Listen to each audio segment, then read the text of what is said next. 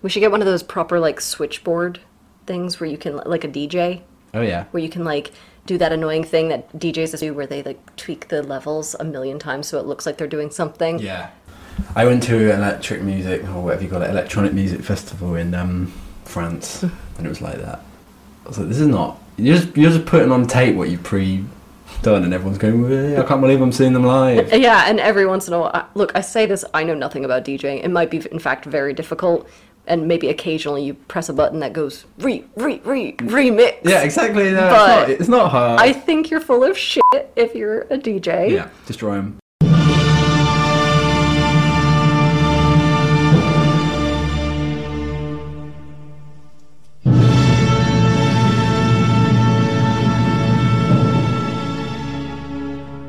Welcome to Save Me From My Shelf, a literature podcast where we take classic tomes off their pedestal to make you less anxious about reading them. Our jokes come from a place of love and for a specific teaching purpose.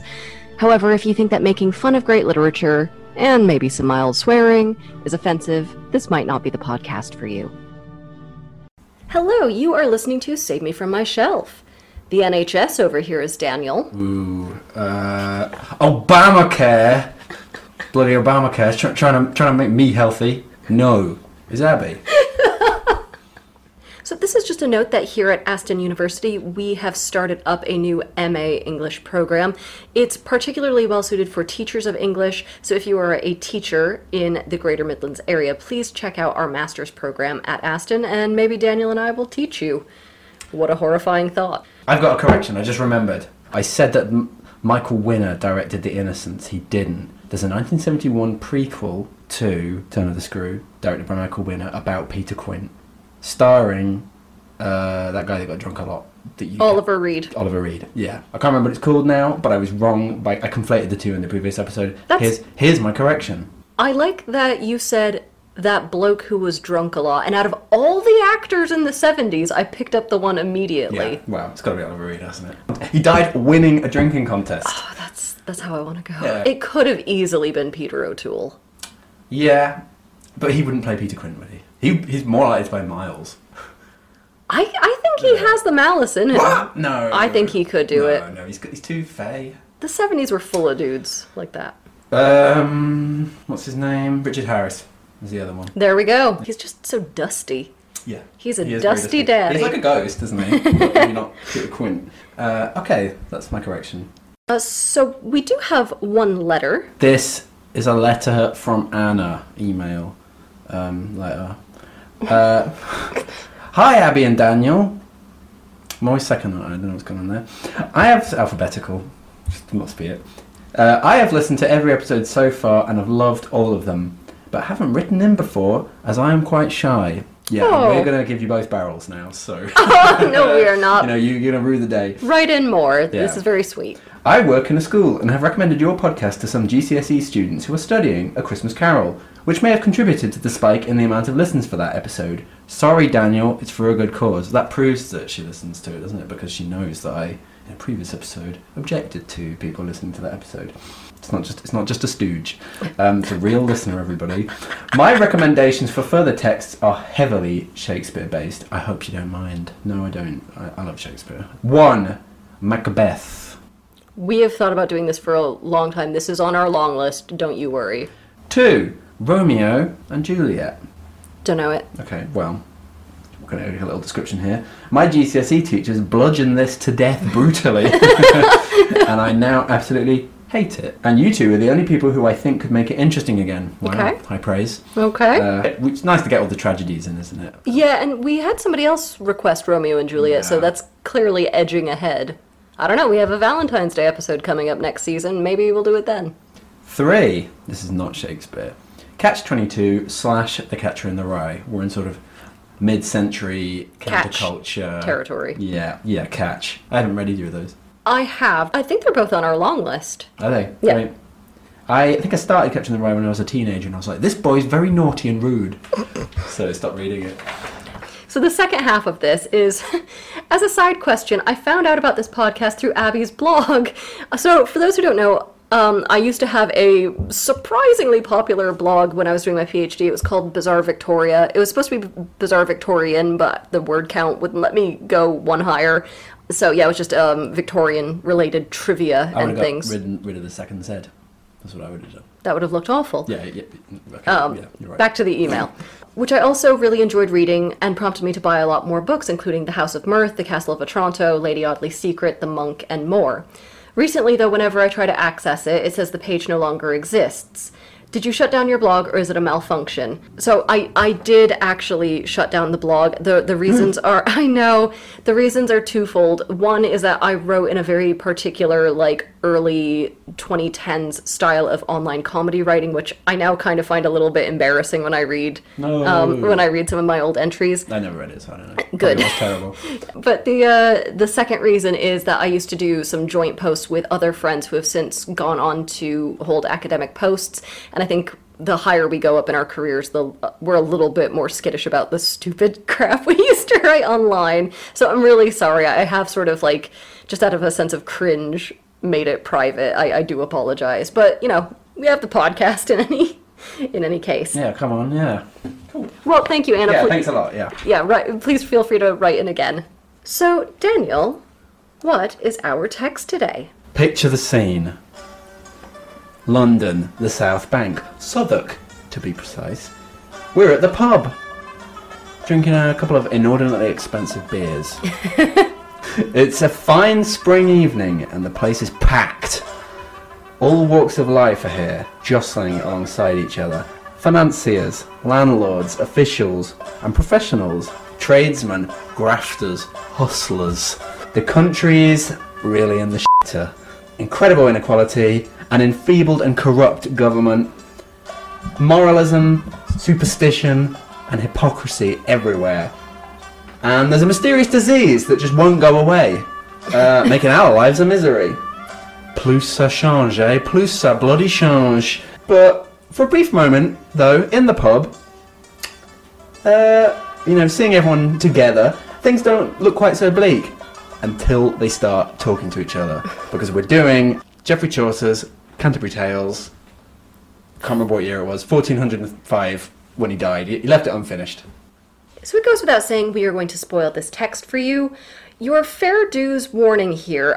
This is an unusual one. This is a first for us, where we're giving a blanket sexual content warning, purely because the actual source material is very overtly sexual, bordering on pornographic. If you want to get your jingles jangled, maybe listen to this episode. If not, carry on and catch us up on the next one. Carry on medievaling. Carry on up the Thames. Plus, there is quite a lot in this with sort of dodgy issues of consent or outright rape. Lots of misogyny, gaslighting, anti-Islamic racism, anti-Semitism, beheadings, and just all kinds of violence. So there you go. Fair dues. That's what we're going to be talking about. We also, as you may know, have a very strict no guests policy on this podcast. However, some of you may have heard me talk about my best friend Justine before, who is a medieval scholar. The last couple of times we did medieval texts, she, I could feel her, like, tiny body just about to vibrate into the sun with rage because we sort of made these, big claims. Claims that maybe are not fully substantiated. So we have actually set up a red phone hotline, a sort of emergency hotline here on the Save Me From My Shelf desk. And whenever we make a big outrageous claim, Justine will be able to sense it all the way up in Durham. She's going to call down and she'll correct us in real time. God, that's wild, isn't it? It is wild. It's not edited at all. No. Hi, everyone. Think of me as some kind of medieval quality control. So I'll be sitting here listening and waiting. Mostly waiting for Daniel to fuck up. So, would you like to do some background, please? Yes. So, born in the 1340s, died in 1400. Chaucer, Geoffrey Chaucer... Jeff, if you're friends. Jeff, yeah, as he liked to be known, was a functionary under Kings Edward III and Richard II. So he was a kind of all-around official bureaucrat type. He was, he did a bit of diplomatic stuff as well. Trade, customs, infrastructure, all of that boring stuff that we don't care about in the humanities. So, as a young man, he briefly fought in the early stage of the 100 Years' War. 1337 to 1453. He was captured at the siege of Reims. Reims. I don't know how you say it. Reims? There you go, it's that. In 1360, and put up for ransom. Edward III paid the princely sum of £16 to get Chaucer released. I wouldn't pay 16 quid for you today. Well, that joke works because we know how much it originally was, don't we? Come on, it's another segment from my shelf first. We're having, I don't care about the naysayers, you know who you are. We're having the measuring worth alert right now. So what was £16 in 1360 today? Oh no. So, in terms of real wage or real wealth, just the standard inflation thing, that's £12,260. That's quite a lot of money for a ransom, ain't it, for some diplomat? Okay. 2. Labour earnings of that income or wealth, 153,200. The relative income or value of that income or wealth is 318,000. Medieval society was very unequal, so a lot of people had rents and things. Relative output value of that income or wealth is £6,595,000. That's a lot of money for one scatological poet, isn't it? Have you finished speaking? Because Yep. sorry, my soul left my body and it was up on the ceiling looking down on us. We just passed through another Middle Ages and into a Renaissance. Haven't we? Chaucer was also an author, and he wrote a kind of quite a wide-ranging lot of works. A love story, Troilus and Cressida, a dream narrative, The Parliament of Fowls, an astronomical treatise on the astrolabe. Hot. Yes. And he translated from French the popular contemporary love poem, the Roman de la Rose, and from Latin, Boethius's ancient philosophical work, The Consolations of Philosophy. Hot. The Canterbury Tales is probably his most famous work, and it's a series of stories that are linked together by a frame narrative, so it's a bit like a 1001 Nights, or maybe more contemporaneously, the Decameron by Boccaccio. Chaucer is famous for writing in the local vernacular, English. After a very long period in which Latin and French, or a kind of version of French, had been the dominant languages of high culture in England. So Latin was the language of the Catholic Church, so it kind of dominated religion and learning all across Western Europe. And, we all know about the Norman conquest. I was going to say contest. I don't know what that is.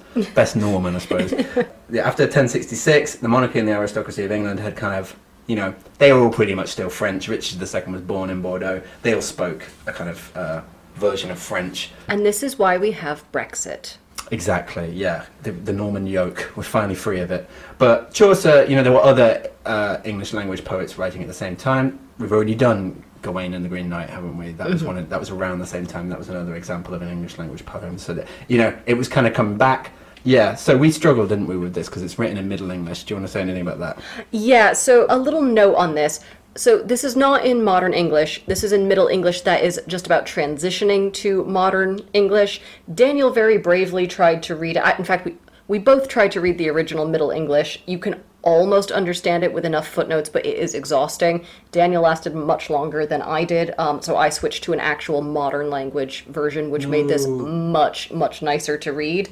I honestly, reading the Middle English, I was just sitting there wishing I was a house cat so I could just slap the shit out of anything I didn't understand. Yeah, it's not that easy, is it? No, especially because if you read the original Middle English, this is sort of before the Great Vowel Shift. If you don't know what the Great Vowel Shift is, basically due to migration and either positively or negatively due to French influence. So there are competing theories about how French influenced this, basically. But English became much less phonetic. So if you read older Middle English, it helps to actually read it out loud. And a good way to remember this is in Monty Python and the Holy Grail, when the John Cleese character talks about the English knights and he calls them knigets. That's actually pretty damn close to authentic Middle English. It would have originally been pronounced knicht. And then the Great Vowel Shift happened and a bunch of letters went silent and English got really weird and it no longer was spoken phonetically. But then also vowel sounds are different as well. Yes. Because isn't it Ibaka akaka for I bake a cake? Isn't it something mad like that? We should also note here that we are not going to fully tell all 24 stories because nobody has that kind of time. A lot of these stories are fragments anyway, so we couldn't really fully recap them even if we wanted to because they weren't finished. So we've chosen 7 of the 24 tales to cover in depth because, 24 stories in this economy. So we picked basically the 7 that are the most interesting or the most often taught, plus the sort of general prologue. And all the rest we will cover, but we're just going to sum them up in basically a sentence.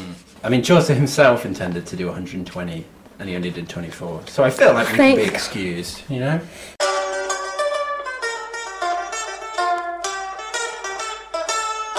So, we start. Befill that in that season on a day, in Southwark at the Tabard as I lay, ready to wenden on my pilgrimage to Canterbury with full devout courage. At night was come into that hostelry well 29 in a company of sundry folk, by a venture ifala, in a fellowship, and pilgrims were they all. So, one night in the Tabard Inn in Southwark, London South Bank, we have our narrator, which seems like a sort of version of Chaucer himself, and he's preparing to go on pilgrimage to Canterbury. They're on their way to Canterbury to visit the shrine of Thomas à Becket, who's a religious martyr who has a sort of reputation for being able to heal the wicked, so that should kind of tell us something about all these bozos. Yeah. There's a whole lot of other people there, 29 of them. They're all from all different walks of life, and they all turn up at this same inn to make a pilgrimage, and Chaucer introduces them, and this is the sort of the crux, not the crux, this like makes up the majority of the prologue, just him characterizing these figures. So let's go through them. Yeah, so as we go through our ragtag ensemble, who are about to get their shit blessed, tell us all stories, we're going to put in a little ding for each character to help separate them out. Okay. So you don't need to remember these people. This is just Chaucer running down a list and looking at people for 5 seconds. It's a good bit, though. It's like a good picture of medieval society, isn't it? Or a tranche of it. So we start with a knight, a knicht. For the time he first began to riden out, he loved chivalry, truth and honour, freedom and courtesy. The guy is like a standard knight. He's been on loads of crusades, both your standard, your garden crusade to Jerusalem. He's also been on northern crusades, hasn't he, to the Baltics. So he's really, been around the block a bit. And the knight is with his son, who is also his squire and basically a complete fuckboy. A lover and a lusty bachelor. Yes, that's what we want. A yeoman, he's also part of the knight's retinue. He has a nice green baldric and horn. Don't know what that is. Don't want to know. The next person in this sort of ragtag bunch is a prioress, who I guess is one rank below an abbess, and the narrator is in sort of raptures over what a prissy, sensitive little thing she is. And can you even believe this? She wipes her mouth well after she eats. Nice. And she sings hymns beautifully through her nose. And also, there's a nun with her, and we get no description at all except to say she's there because he used up his whole word count on this fucking prioress. And a priest. She's got a junior partner priest. Didn't even notice him. A monk. He likes hunting and eating.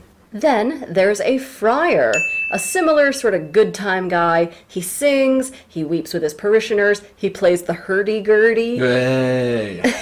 He has a grand time hearing people's confessions and letting them off the hook real easy, penance-wise, for a bit of a bribe. So, yeah, all right. Sounds like a good gig. A merchant. Pointy beard. Flemish hat. A pretty nice Flemish hat at that. He looks rich, he's actually in debt. So, let that be a lesson to you. Then there's an Oxford cleric, aka a student, and he's very thin because he spends all his money on books instead of food. And Justine, I would like to point out that when we were in high school and read this, you were really attached to this character because you were convinced in university this was going to be you, and you were very scared that you weren't going to eat enough. Alright. Whereas I model myself after the next character, a sergeant of the law. Don't know why I said that. He's just a kind of pompous lawyer. We're not going to really talk about him that much. Screw that guy. Then, a Franklin. What's a Franklin? It's a landowner. Who likes to get morning drunk. I mean, who among us? Exactly, yeah. A haberdasher, a carpenter, a webber, brackets weaver, a dyer, and a tapisser, a tapestry weaver. 2 different kinds of weaver. Successful artisans, and they're all fully paid up guild members. The next guy is a cook. His personality is a cook. Next, we've got a shipman from Dartmouth. He's got a nice suntan. He's well known all the way from Hull to Carthage. I know the wrong city got destroyed in Salters there, I think. Then a doctor. His personality is doctor. Chaucer's just listing professions he knows now. Yeah, well, it's like an improv thing, isn't it? Doctor. Okay, next. a wife of Bath. Everyone shut the fuck up. The star is here. The star is here. Yeah, she's a kind of an older woman. She's had a few husbands. She's been around the block several times. She's got nice, moist shoes, Chaucer tells us, and gap teeth, because that's what all the boys like, isn't it, Abby? Daniel's referencing a story I've told him God knows how many times. In my undergrad, we studied The Wife of Bath's Tale, and my professor was an expert in sort of, Middle and Old English. And she began to explain, like, oh, there's this joke, the wife of Bath, she's got a gap between her teeth, and you know what they say about a lady with a gap between her teeth. And then this asshole named Ashley interrupted to ask an irrelevant question and derailed her, and she never told us what the joke was. And I have never forgiven you. Fuck you, Ashley. So yeah, listeners, Ashley, the professor, anybody else, if you know what gap teeth means, I'd like to hear it. 5 husbands, though. That's too many husbands. She's like, there's a cue, keep it moving. Okay. Now, a parson who seems to be one of the only truly devout religious men here. And his brother, a ploughman, quote, that had a lad of dong full many a father. You know what that means, don't you? No. It means he's carted a lot of shite in his time. Literal shit. Literal He's shite. literally carting shit around. Dong is shite. There's a miller who's a big dude who likes to wrestle and get drunk. We've got a municipal. Probably don't need to explain that, do I? I think like everyone, all the young people these days want to be municipals, don't they? But just in case anybody does need to know there's kind of any imbeciles out there. Yeah, well, I mean, just go on municipal TikTok. Yeah, exactly. Come on. If you don't have TikTok, he's a servant of the Inns of Court, and he's fleecing the lawyers who live there. Okay, so now we get to the diss track segment of these introductions. So we have a Reeve, who is a skinny little uggo and just a parsimonious bully. And a Reeve is a kind of estate manager. Then we have a summoner, a guy with a sauce flame face. Yeah, sauce flame. That means covered in spots, apparently. It's a good term. I think we should bring it back. He's a sort of like church bailiff policeman figure, and he's corrupt. Yeah, so can I read the bit from my version? Go on. His eyes were narrow, he was as hot and lecherous as a sparrow, because you know how sparrows love fucking. Black scabby brows he had, and a thin beard. Children were afraid when he appeared. And finally, we have the partner who rides with the summoner. He had hair as yellow as wax, hanging down smoothly like a hank of flax. In driblets fell his locks. Nice. Ugh. So he has these bulging eyes, he can't grow a beard. Man, I think a summoner and a partner clearly pissed off Chaucer in real life, which is a joke that is made in the movie A Knight's Tale, which features Chaucer as a character. All right, I'll have to give it a watch. No, you'd hate it. Okay, so they're all at the Tabard Inn. That's all the cast and characters. They're all at the Tabard Inn, and the landlord, Harry Bailey, recommends to them that to pass the time on pilgrimage, they should each tell 2 stories on the way there and 2 on the way back. And he'll join them on the way to judge their tales. And then, I think he says, he'll give the winner a nice dinner or something, So, as they head off, the knight, being the highest in the feudal pecking order, goes first.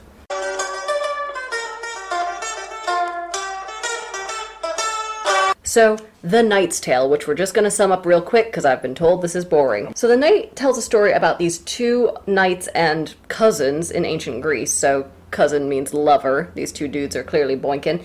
And they both fall in love with the same woman. And that leads to this huge breakdown of their relationship, which is resolved by a tournament duel that's guided by the Greek gods, and then one of them dies. So, again, just have a throuple, people.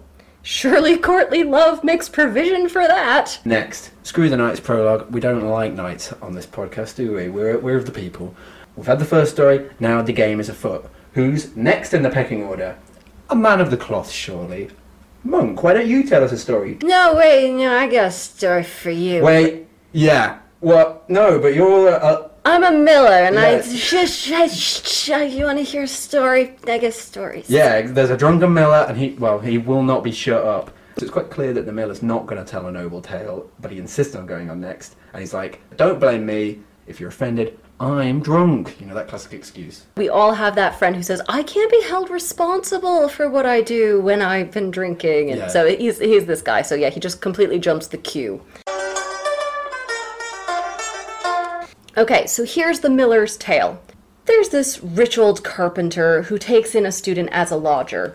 Quote, "The lad was known as Nicholas the Gallant, and making love in secret was his talent."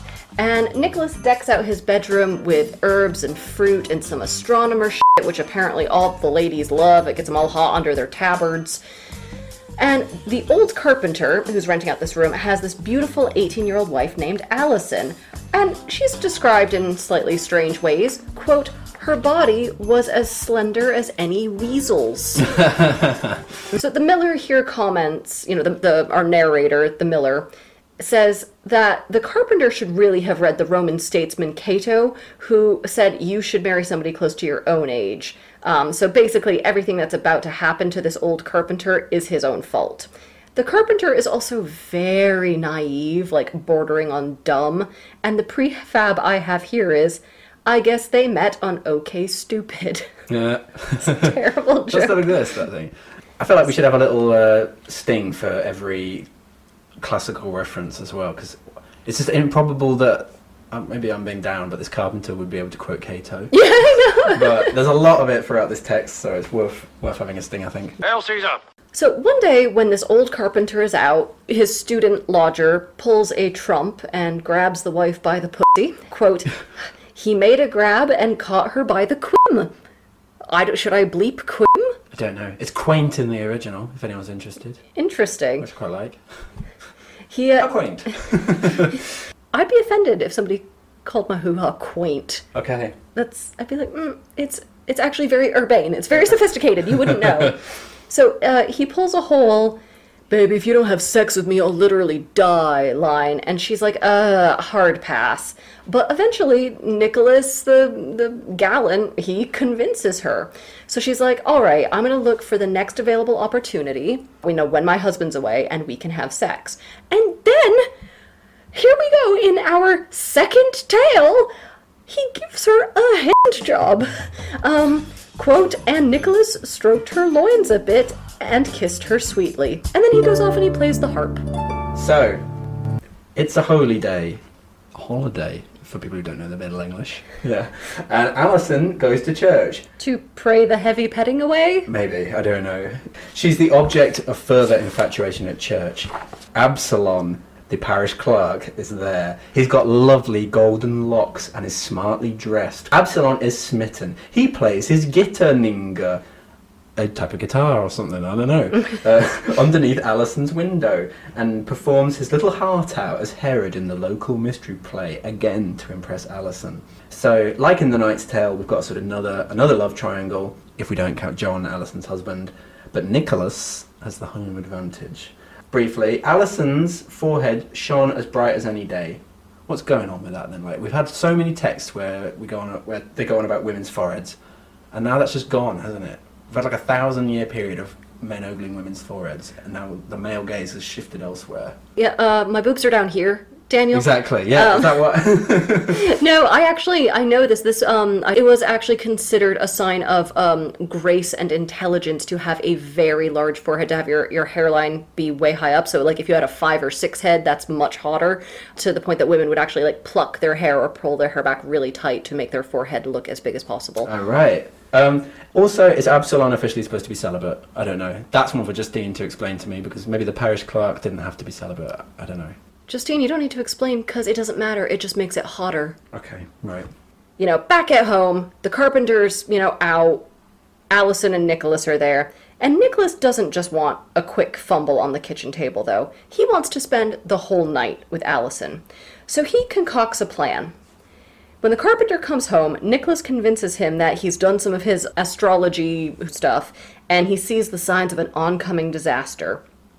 Essentially, God is going to flood the earth again, and the three of them can escape death by hanging in bathtubs from the roof of the barn, one for each of them, and they'll stock the bathtubs up with food and with an axe. A lot of pottage in that, I suspect.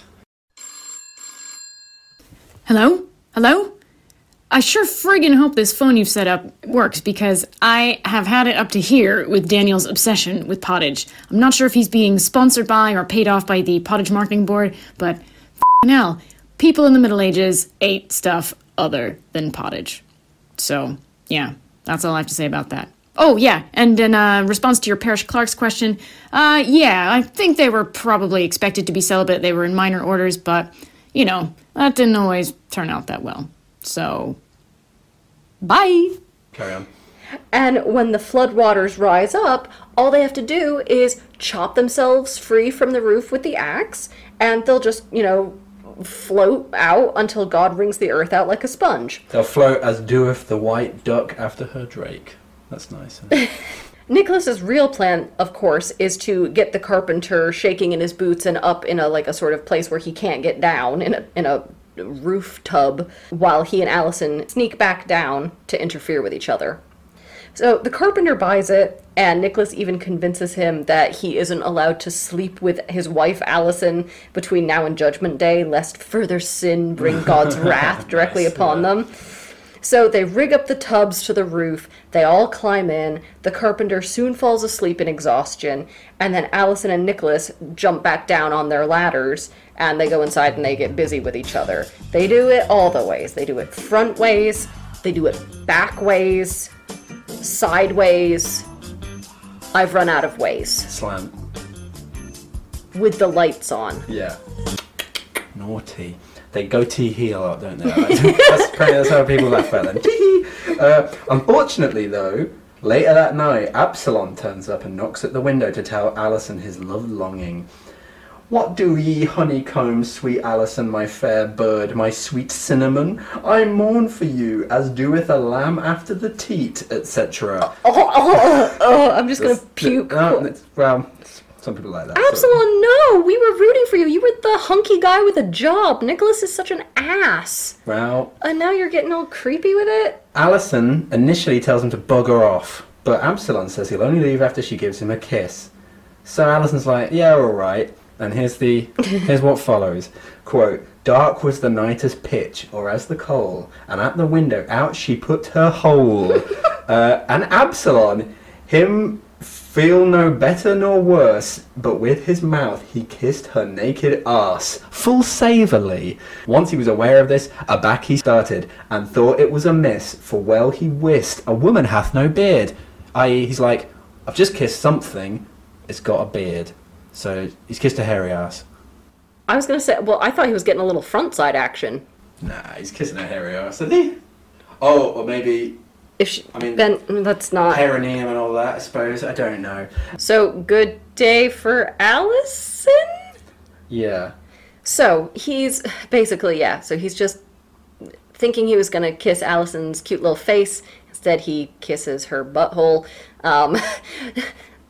English literature, ladies and gentlemen, one of your greatest classics. So Allison laughs at him, and he has a really hard time hiding how much he's insulted by this, although surely, this is even more intimate than a kiss, so I was like, shouldn't he be kind of pleased? Yeah, I didn't, Regardless, he is, he's not nonchalant, he's extremely chalant, and he decides, you know what, Allison's a bit of a tart, and I'm going to pay her back for this. So he's like, oh, you want to go low?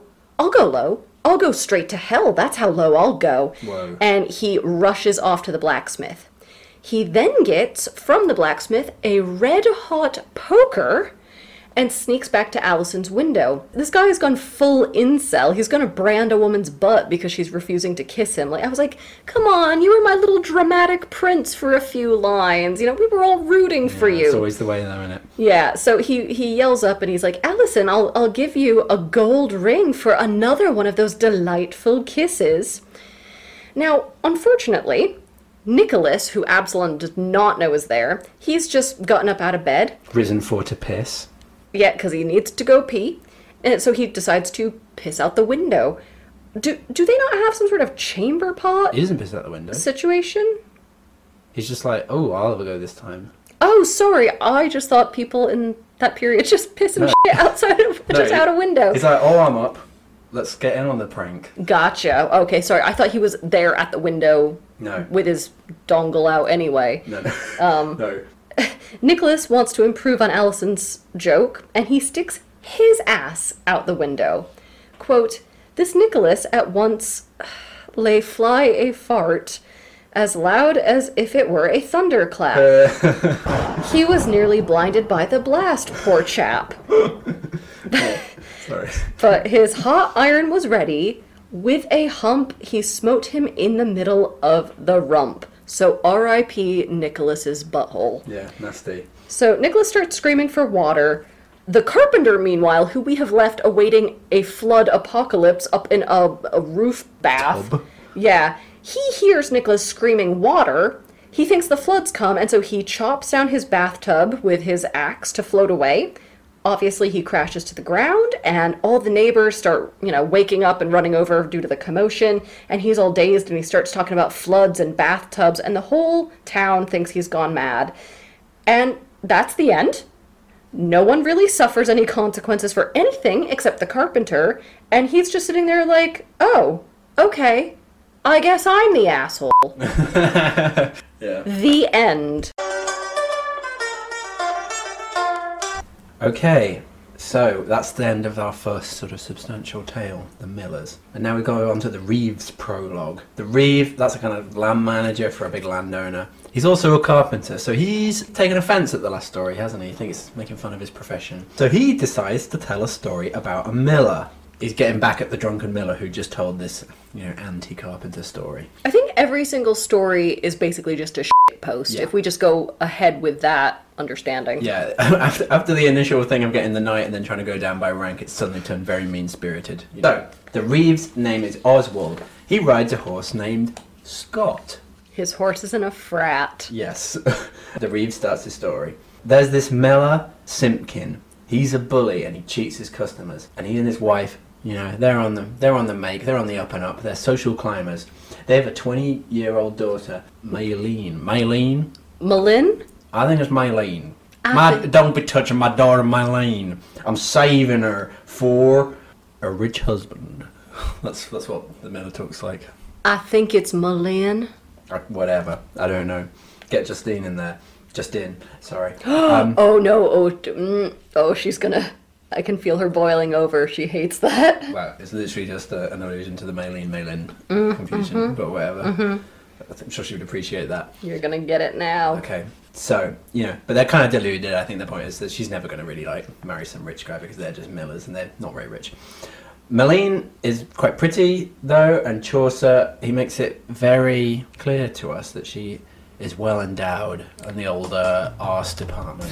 In the old caboose. Yeah, she's got a good lower eye, let's put it that way. Oh, Daniel! As Chaucer would put it. Yeah, okay, so, guys, I looked up the actual Middle English section here, and this is what Chaucer wrote. This wench thick and well-grown was, with camus nose and eyes grey as glass, with buttocks broad and breast round and high, but right fair was her hair, I will not lie. So we're not only getting an authentic 13th century example of calling a woman thick, but we're also getting an I like big butts and I cannot lie. This is astonishing. It is resplendent. It's sublime. Carry on, Daniel. Hang on, before Daniel carries on, I just have to say that it's actually a 14th century reference to thick, not the 13th century. Also, Daniel, I fucking heard that about Justin. Okay.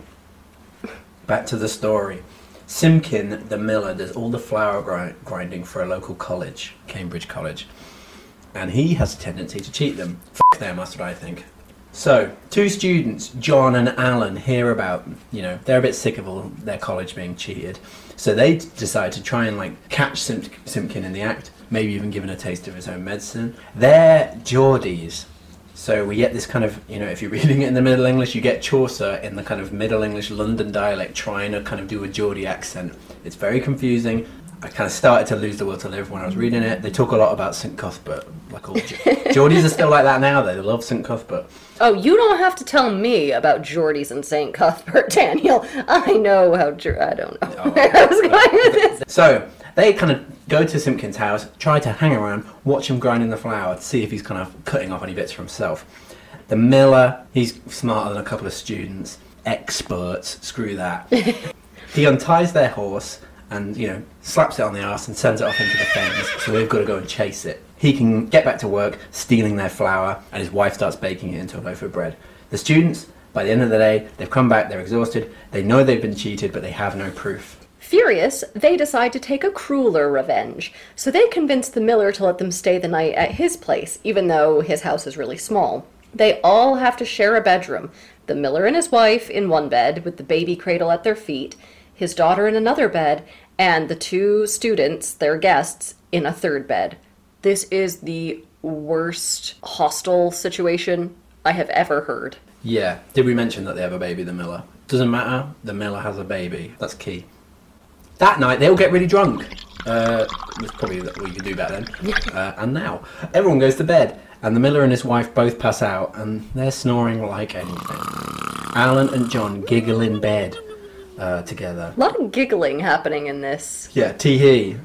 Alan gets up and decides to make the women in the miller's life the pawns of his revenge. I fucking hate this story. I'm just going to say this now. Yeah, this is quite a nasty one, isn't it? It's not as funny as the miller's story. So he just kind of leaps into their daughter's bed and, has his way with her. It's hard to tell what the implication is of what's going on here. It doesn't seem like a very consensual thing. Quote, "And ere she saw him, he had drawn so nigh, it was too late for her to give a cry. To put it briefly, they were soon at one." So, yeah, it's not clear how consensual this is. Doesn't sound very. Don't start in on somebody when they're asleep, is all I'm going to say. So, that's Alan doing his revenge. John, meanwhile, the other student, is back in his own bed, and he's feeling real left out. Maybe a little queer reading here, you think? If you like. Again, try and stop me. Okay. In any case, the miller's wife gets up in the middle of the night to go pee, and John sees his opportunity. So while she's off, he moves the baby's cradle from the foot of the miller's bed to the foot of his own. And so when the miller's wife comes back, she feels for the cradle, because that's apparently the only way you can know where your bed is. I mean, spatial awareness is not her strong suit. And Have you seen a medieval drawing? They don't know perspective. They don't know what they're on about. So she gets into whatever bed the baby cradle is at the foot of. So she jumps in bed with John, thinking it's her husband. And he just starts going right to town on her, and she's like, yeah, all right. I mean, I assume a skinny, much younger student with a different dick is going to feel a lot different than your burly 2 decades older husband. And they probably have much, different sexing techniques, but what do I know? I'm not here for the realism. I'm actually not going to read this quote because I thought it was a little pornographic for me, but they talk about how John's penis is bigger than the miller's and how it's the best sex she's ever had, so she likes. Again, dubious consent. Does she know? I don't know. Also, this is the kind of bed swapping trick with cradles. That's apparently lifted from Fablio. Oh, okay. A kind of old genre of bawdy stories from the Middle Ages.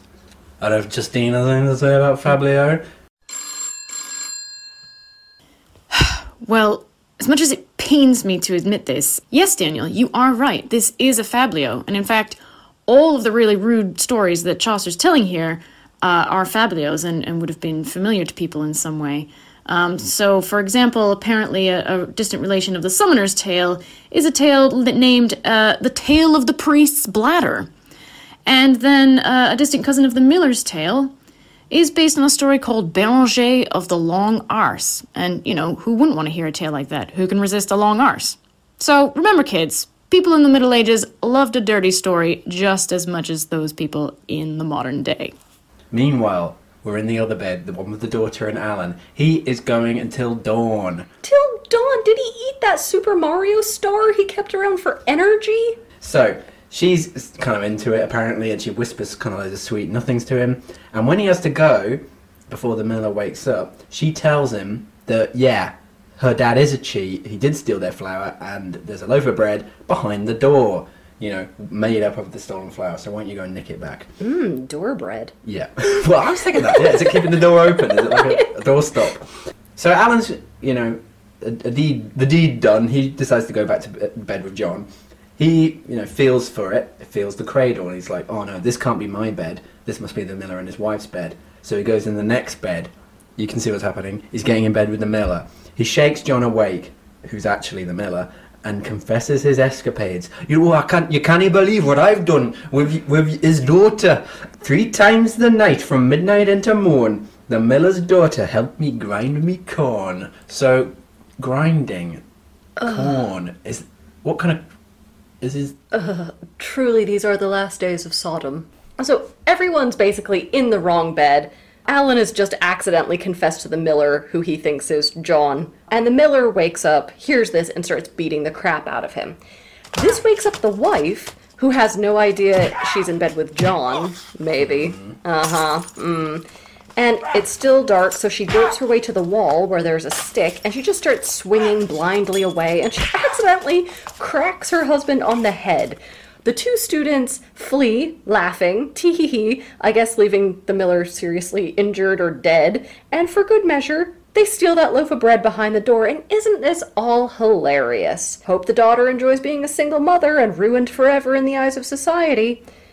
On the plus side, at least she probably can't be thrown into a volcano or given to a sea monster as a virgin sacrifice anymore, so I guess there's that silver lining.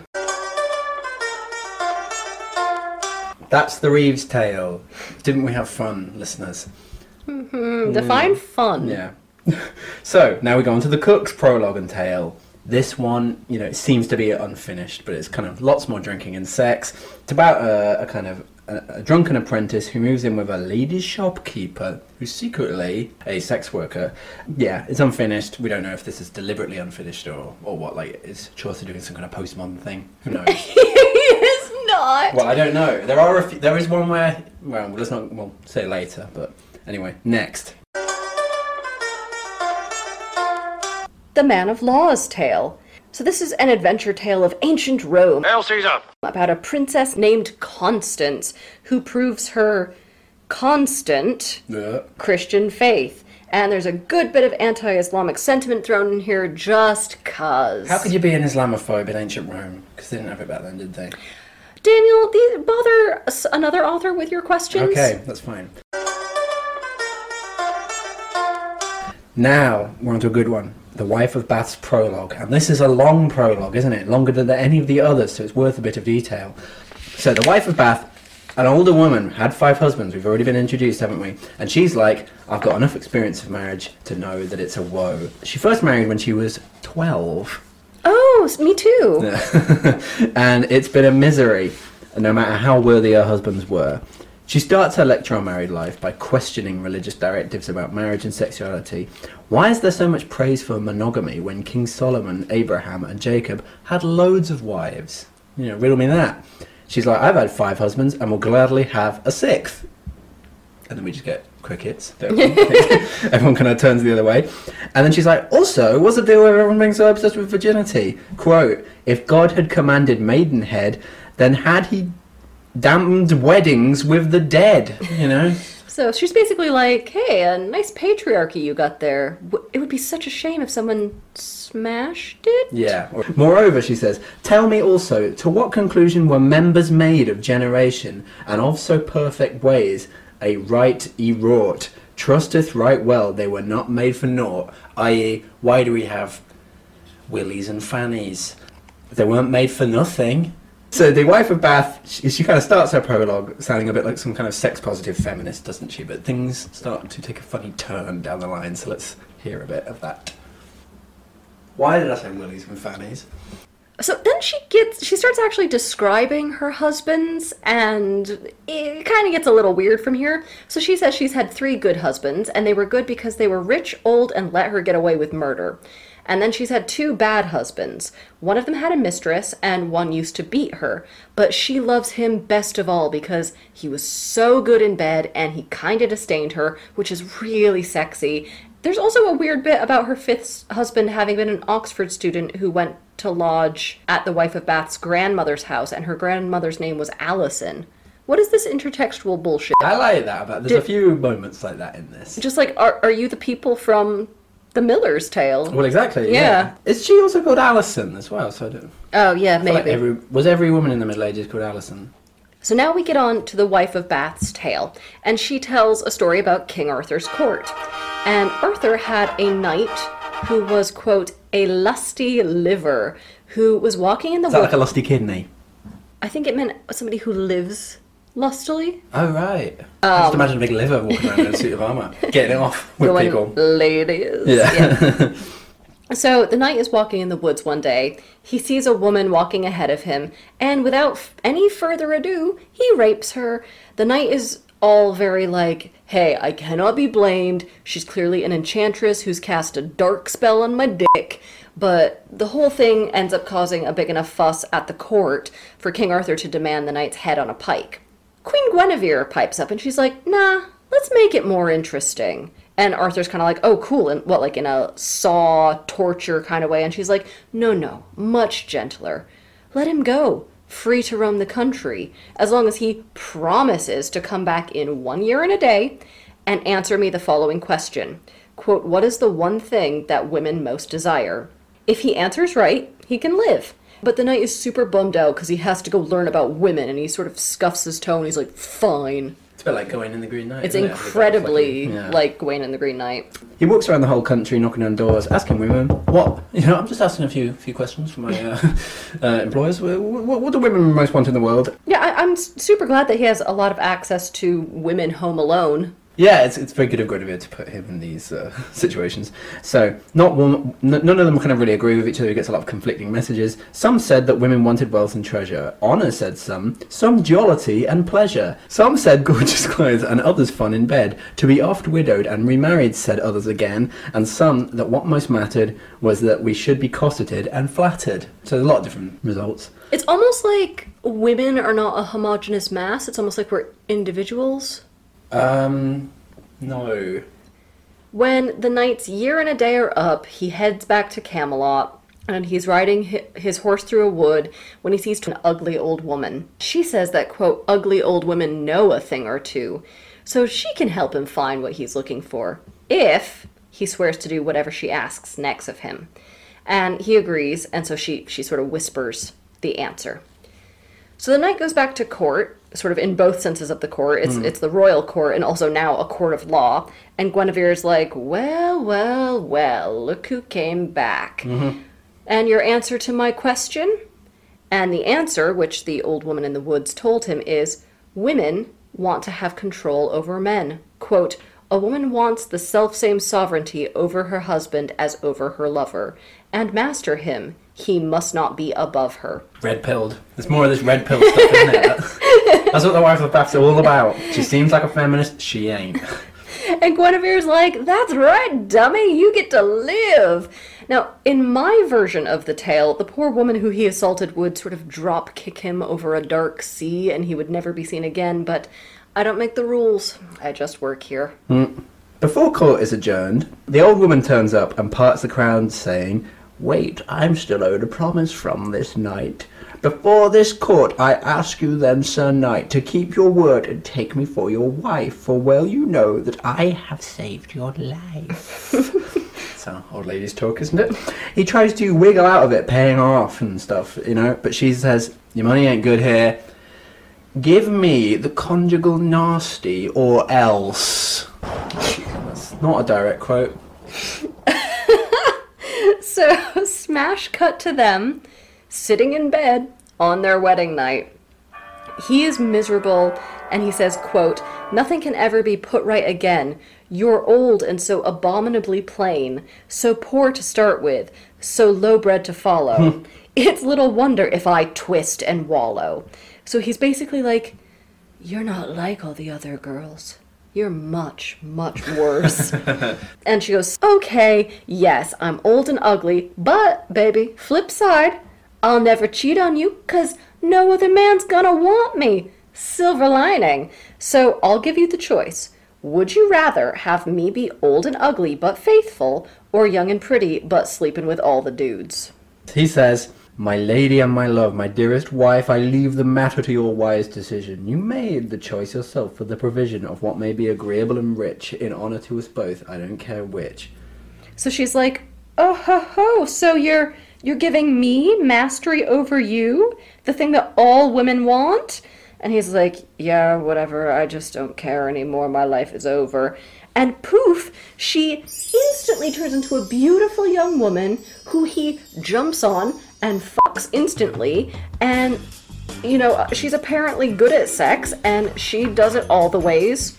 Front ways, back ways, sideways, with the lights on, if you recall from before. So the knight and his witch, I don't know what she is, live happily ever after. Hooray. I'm so glad it all worked out for the rapist, and glad that nobody is going to be confused at court tomorrow when he turns up with a woman who looks like Sarah Jessica Parker from the middle of Hocus Pocus, instead of the woman he married who looked like Sarah Jessica Parker from the beginning of Hocus Pocus. And the tale ends with the wife of Bath saying, quote, "And Jesus, hear my prayer. Cut short the lives of those who won't be governed by their wives." Is that the message? The friar.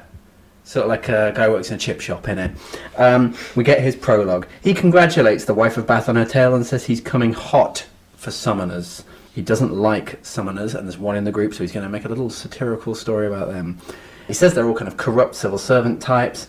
Here's the story. There's a summoner. He goes around issuing charges for people in the town who are caught breaking church rules. The summoner has a gang of spies to inform on the local populace, and he gets bribes all the time to make the charges go away. He's also a bawd, or a pimp. It's good to have a side hustle. Well, but it's not a side hustle, because the people that sleep with his, employees, they pass on the details, and then he can be like, "Oh, I think you've just been visiting some brothels, haven't you?" And How did you know? Yeah, exactly. So, one day, the summoner, he's out, doing his business. He's like, I want to, rip off a widow today on some trumped up charge. He's out on the road, and he runs into a guy who's sort of dressed up like Robin Hood. Apparently, a bright green outfit with a bow and a little jaunty hat was sort of the uniform for outlaws in the medieval period. Yeah, it's like nowadays somebody in like a stripy shirt with like a big sack with a dollar sign on it. Immediately arrest that guy. So he strikes up a conversation with this young outlaw, and he's like, "But you know what, Summoner, you're also kind of a thief, because I know you rip off people. So because you're basically one of us, right? Like, I'll protect you in my realm." And the Summoner's like, "Oh my god, what a great guy." And they quickly become forever friends. Hooray. Then he's like, "What's your story, friend?" And this kind of outlaw yeoman guy goes, "Well, actually, funny fact, I'm a demon straight from hell, and I just walk around taking what's given to me by people I come across." I'm sorry, he's a demon straight from hell. You passed over that. Yeah. So presumably the Summoner really freaks out about this, or... No. The Summoner takes this very much in his stride and asks a lot of just kind of theological sorts of questions about devils and things, and how is it that you're taking a human form? This is what he says. "Yet tell me," quod the Summoner, "faithfully, make ye yow new bodies thus always of elements?" The fiend answered, "Nay, sometime we feign, and sometime we arise with dead bodies in full sundry wise." So the Summoner's like, "Do you make a whole new body for yourself?" And he's like, "No, we use other people's bodies, preferably of the dead." That's an interesting factoid. Yeah, this poor outlaw who's just died, I guess, and is now being used like a hand puppet. Exactly, yeah. Up his... the devil's hand up his lower eye, he thinks. So, the Summoner does not mind this at all. He just thinks it's mildly interesting, and they're still best buddies forever. They agree to go exploring together to celebrate their new friendship, and just kind of accept whatever people give them, right? So the demon's like, yeah, people just like accidentally give me things. I personally, if I were the Summoner, would like much more specific details, but that's just me, wary of demons. My mother always said I was too wary of demons. That's where you crap at the blues guitar. Yeah, somebody had to say it. So they come to a town, and there's this farm cart that's stuck fast in the mud, and the man driving it yells in frustration, quote, "The devil take all, cart, horse, and hay in one." Stop. The horse is called Scott. Is that more intertextuality, or were a lot of horses called Scott back then? Was every horse named Scott? So the Summoner's like, "Oh yeah, I was hoping to get some hay today. Let's get to pilfering. This guy said the devil take my cart." And the demon's like, no. He rides by. He's like, he didn't actually offer it earnestly. He was just blowing off some steam. Like, I'll let you know when it's a genuine offer. I can tell the difference. So this, I like that this demon obeys the spirit of the law, not just the letter of the law. That's very good of him. Like, Yeah. a vampire would never. Most monsters, I feel, are very much letter of the law. So this is quite interesting. Yeah. Yeah, you're right. The summoner's like, oh, there's this horrible old... I don't want to say bitch. Do you want me to say it? There's this horrible old cow nearby who hates parting with her money. Let's go stir up shit there. So they knock at her window and say she's going to be excommunicated, because that's what summoners can do. I have that authority. You're going to be excommunicated unless you ride a long distance tomorrow to beg at the Archdeacon's feet. She's too old to ride that far, so he's like, well, I can let you off the hook, but for the... it'll cost you the low price of 12 pence. She's like, I don't really have that kind of money, and also, I don't think I've done anything wrong to deserve excommunication. The summoner's like, well, I'm pretty sure you cheated on your husband, and that's another charge. So I'm going to take your frying pan as payment. Yeah, out of the frying pan, you not got a frying pan. That's the saying goes. What are you going to do about it? So this asshole's trying to take her frying pan on this trumped up charge, and the widow's like, hey buddy, get fucked. In reality, she says, quote, I never cuckolded my poor old man, and as for you and for your frying pan, the hairiest, blackest devil out of hell carry you off and take the pan as well. Do demons have hair then? Yeah, they're like Alison's butthole. Okay, cool. You ever heard that? Harry is a demon or Alison's butthole. Yeah. Chaucer is bringing out the worst in me. I like all this stuff. Yeah. I know you do. So, this old lady has just offered the devil the summoner. And the demon is like, you know what? She offered you up to me sincerely. She really meant that, so afraid I'm going to have to take you down to hell now. And the frying pan is coming with. And honestly, Daniel, everything about this works for me comedically. 10 out of 10, comedy revenge. This lady has great, if unintentional, timing. No notes. And the summoner was tortured forever after, and the old woman, I guess, never fried an egg again. So, sad ending.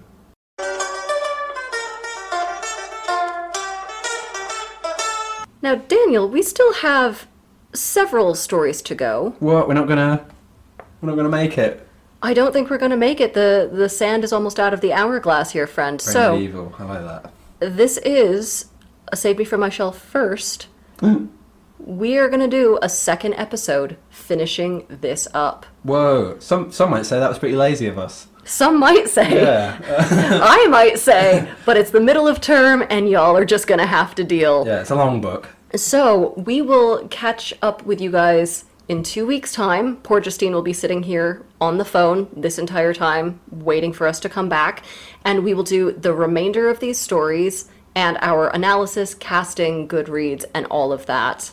And our clue to the proper next episode. Wow, so that's wild. It is wild. Yeah. So thank you for bearing with us and your patience. This term is a lot. And this book is a lot. So we will see you next time. Bye. Thanks for listening to Save Me From My Shelf. Our music is The Overture to Don Giovanni by Mozart, and cover art is by Catherine Wu. Our thanks to Aston University's Centre for Critical Inquiry into Society and Culture for funding the startup of this podcast. Contact us at savemefrommyshelf@gmail.com or at smfms_podcast on Twitter. And do not... I'm going to remind you, do not forget to rate, review, and subscribe. Do not forget. Thank you.